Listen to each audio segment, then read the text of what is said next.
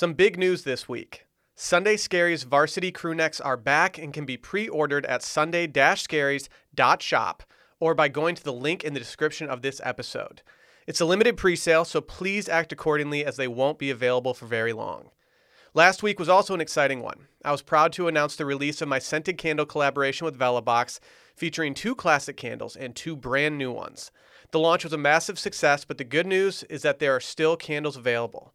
To shop them, head to the link in the description of this episode or just go to velobox.com/sundayscaries to see the entire lineup. But without further ado, my name's Will DeFries, and this is the Sunday Scaries podcast, your cure for the Sunday blues.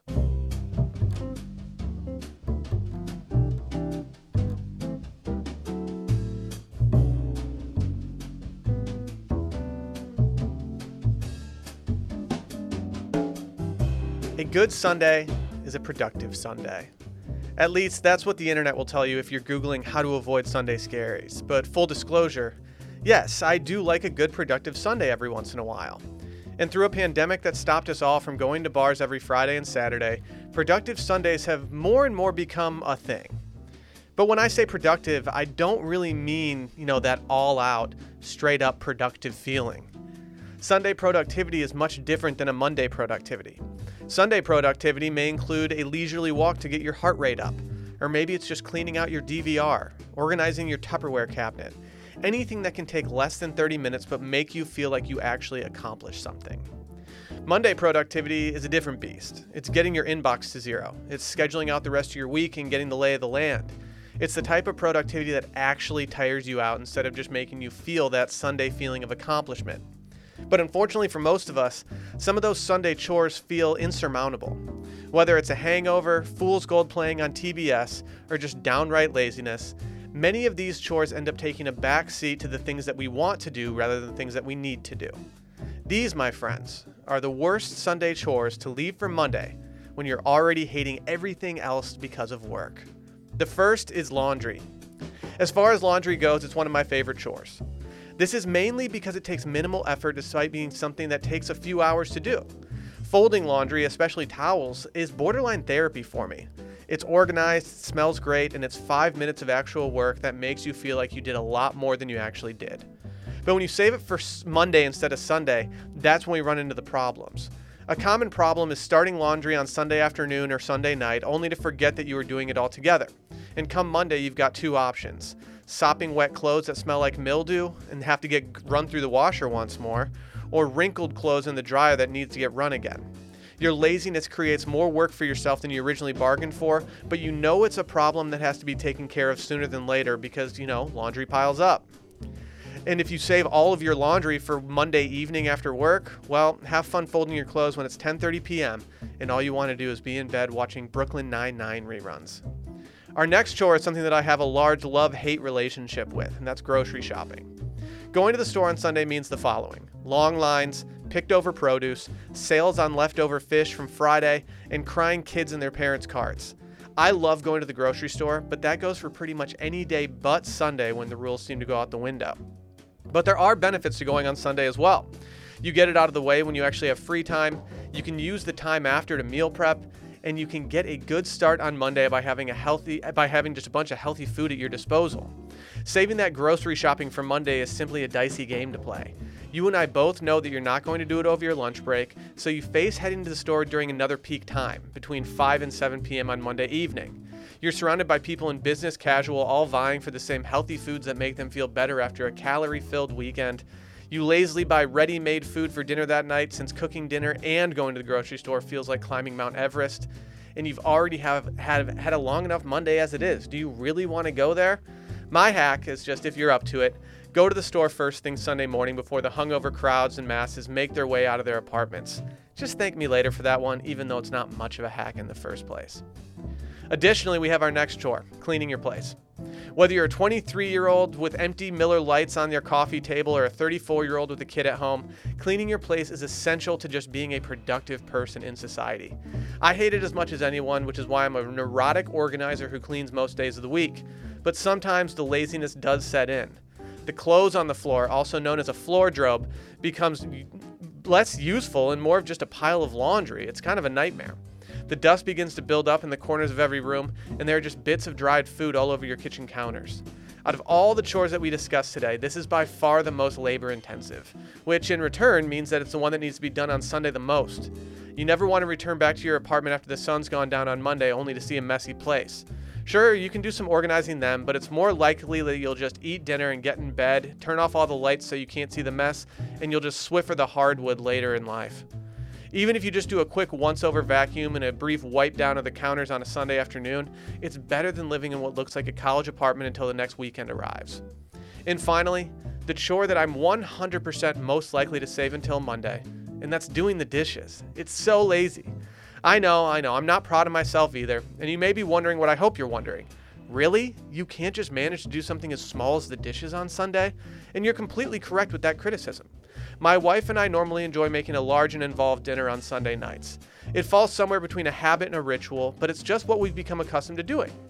And that long and involved dinner, once it's completed, pretty much every last thing that I want to do is clean up after myself. If I can fit all the dishes into the sink so they're not visible from when I'm sitting on the couch, I normally just try to do so. Unfortunately, that leaves me with a pile of dirty, smelly dishes come Monday morning when I get out of bed to make coffee.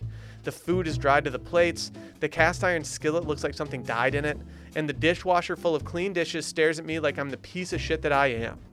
The worst part about leaving all those dishes in the sink, the smell on both Sunday night and Monday morning.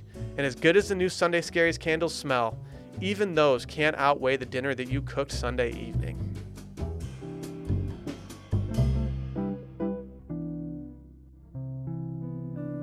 This week's episode is brought to you by Theragun.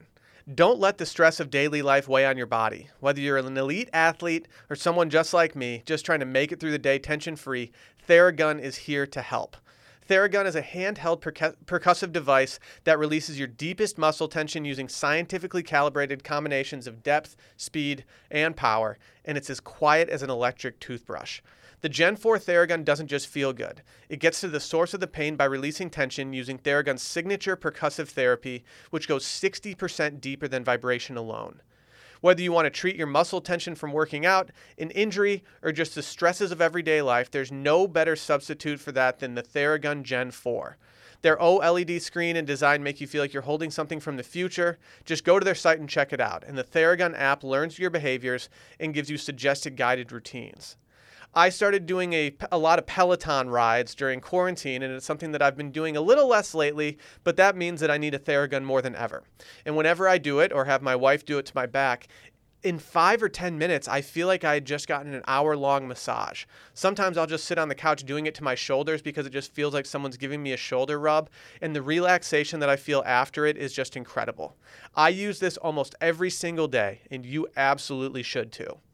Theragun is trusted by 250 professional sports teams like Real Madrid and elite athletes like Paul George, DeAndre Hopkins, Maria Sharapova, hundreds of thousands of customers, and most of all, me. Try Theragun for 30 days at only $199.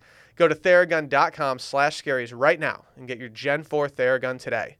That's Theragun.com/scaries. Theragun.com/scaries.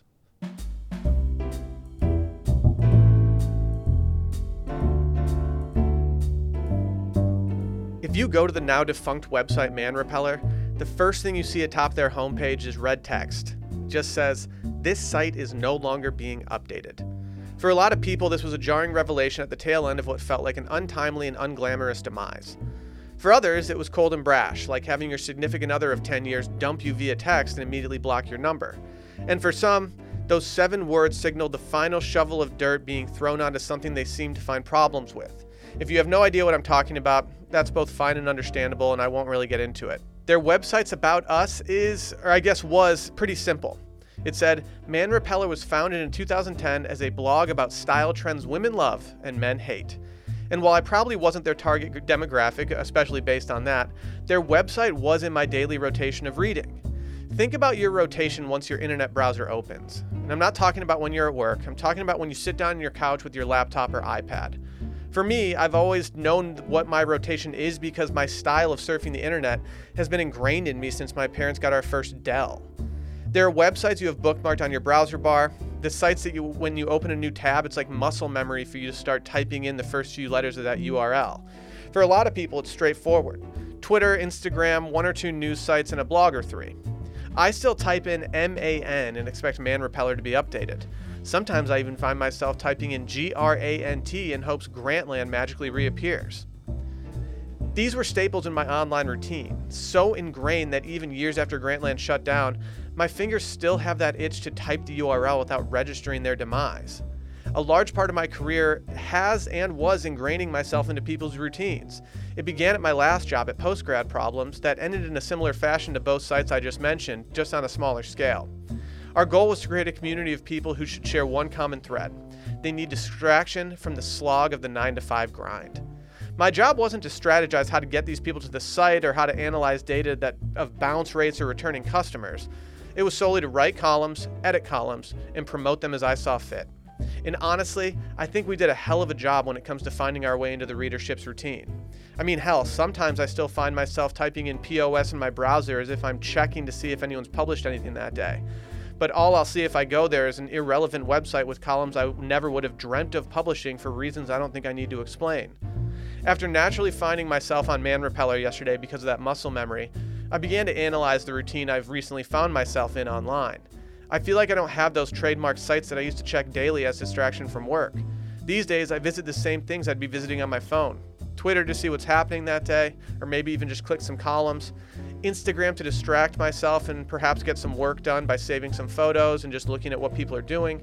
Tumblr to source photos for various projects, and even Reddit to see the side of the internet that I should be ignoring. I became sad. I found myself scrolling down a website that I know will never be brought back to life with the same zest that I had for it when I first discovered it. It made me revisit certain columns that I used to love, even a couple columns that I had published myself on there. It was like going through texts of an old friend to wonder where it all went wrong. I realized that not only had I lost a positive distraction in my life, but I had more so allowed worse and more time-consuming distractions to seep in.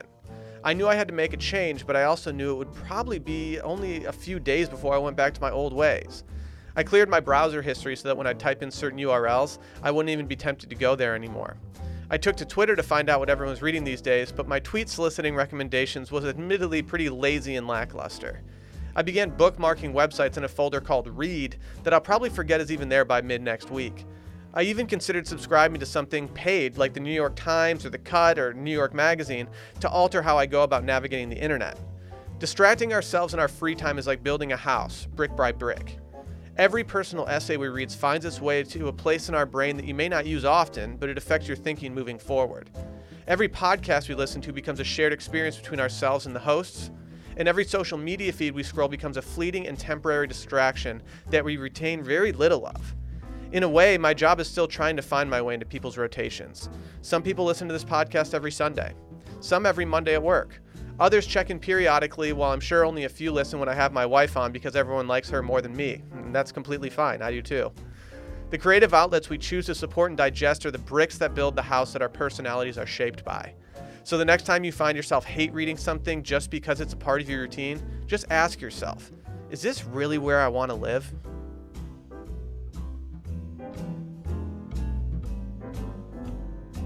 In life, there's a lot of times that we're offered a lot of different options and you don't really know how to decipher through them. The option with something extra always makes your choice easier, and as the first hard seltzer with antioxidant vitamin C, Vizzy brings something unique and delicious to the table. You need to grab yourself a drink that can do both with Vizzy Hard Seltzer. Vizzy is the first hard seltzer crafted with antioxidant vitamin C, and it's extracted from acerola cherry, a superfruit with 30 times more vitamin C per cup than an orange. There are plenty of hard seltzers to choose from, but with 8 bold and delicious flavors, they're even dual fruit, which no one else is doing that, and antioxidant vitamin C, Vizzy makes the choice a little easier and a lot tastier. Some of my favorites were their originals, pineapple, mango, black cherry lime, strawberry, kiwi, and blueberry pomegranate, but this year they've got a bunch of new flavors out there that are definitely worth trying. Papaya passion fruit, watermelon strawberry, blackberry lemon, and raspberry tangerine. In April, Vizzy also launched their own lemonade hard seltzer in 4 delicious flavors, watermelon, peach, strawberry, and raspberry, with the same antioxidant vitamin C. My favorite flavors are still black cherry lime, blueberry pomegranate, and I've recently started to take to the watermelon strawberry, but I have to say, as far as the entire lineup goes, you will not find more hard seltzers that taste as good as each one of these compared to all the competitors. It never hurts to add some vitamins and antioxidants to the mix, and with Vizzy you can enjoy refreshment now with antioxidant vitamin C. At 5% ABV, 100 calories, and less than 1 gram of real cane sugar per can. Every sip of Vizzy is more exhilarating. Vizzy Lemonade even has 0 grams of sugar per 12-ounce serving. I mean, that's pretty darn good if you're asking me. Upgrade your hard seltzer to Vizzy. To find out where you can purchase Vizzy, go to VizzyHardSeltzer.com/washed. That's VizzyHardSeltzer.com/washed. You must be 21 or older.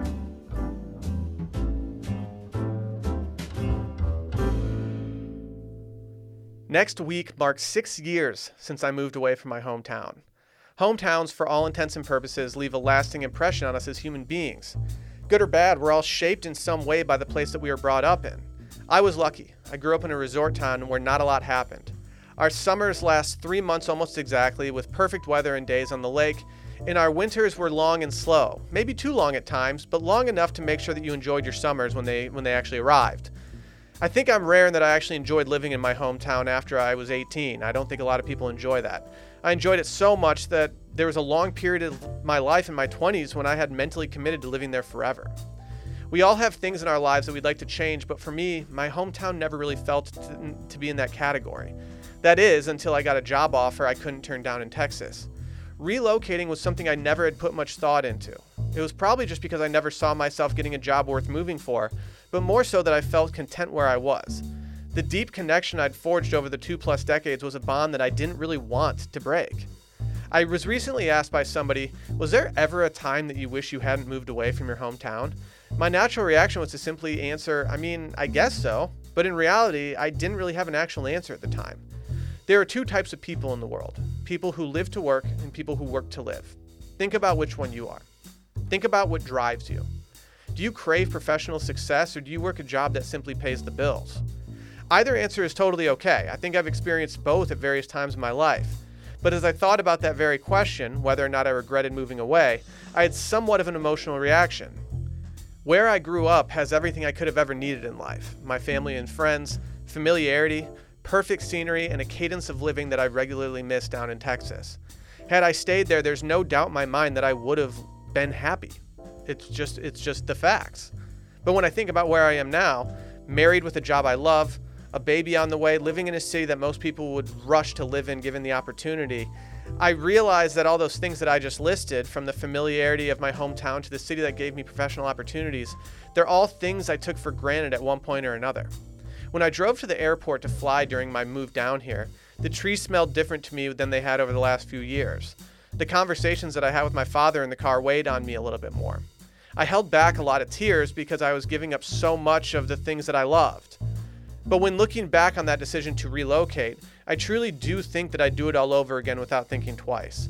Our surroundings, be them your hometown, where you moved after college, or where you currently live now, they shape us in a way that we can't put into words. Hindsight can be both kind and harsh when you reflect on these places. I've always wanted to be one of those work-to-live people that I mentioned earlier. But when the idea of relocating for work comes up, the fact that I took the opportunity to move for a job without flinching, it makes me feel kind of conflicted inside. Am I true to myself, or do I let opportunity take control? Unfortunately, I'm not sure I have much more of an answer to that than simply saying everything happens for a reason. Relocating didn't change the person that my hometown turned me into, but it surely changed the trajectory of my life, both personally and professionally. So whether I'm working to live or living to work, I just hope the living part continues to outweigh the working part, wherever those parts may be on a map. If you liked what you heard today, make sure to subscribe, review, or tell a friend in need about this podcast. By subscribing, you guarantee that each and every episode gets delivered directly to your phone every Sunday morning. You can also follow along on Twitter at Sunday Scaries and Instagram, which is at Sunday.Scaries, or you can follow me on both Twitter and Instagram at Will DeFries. And remember, always trim the wicks on your scented candles. See you next Sunday.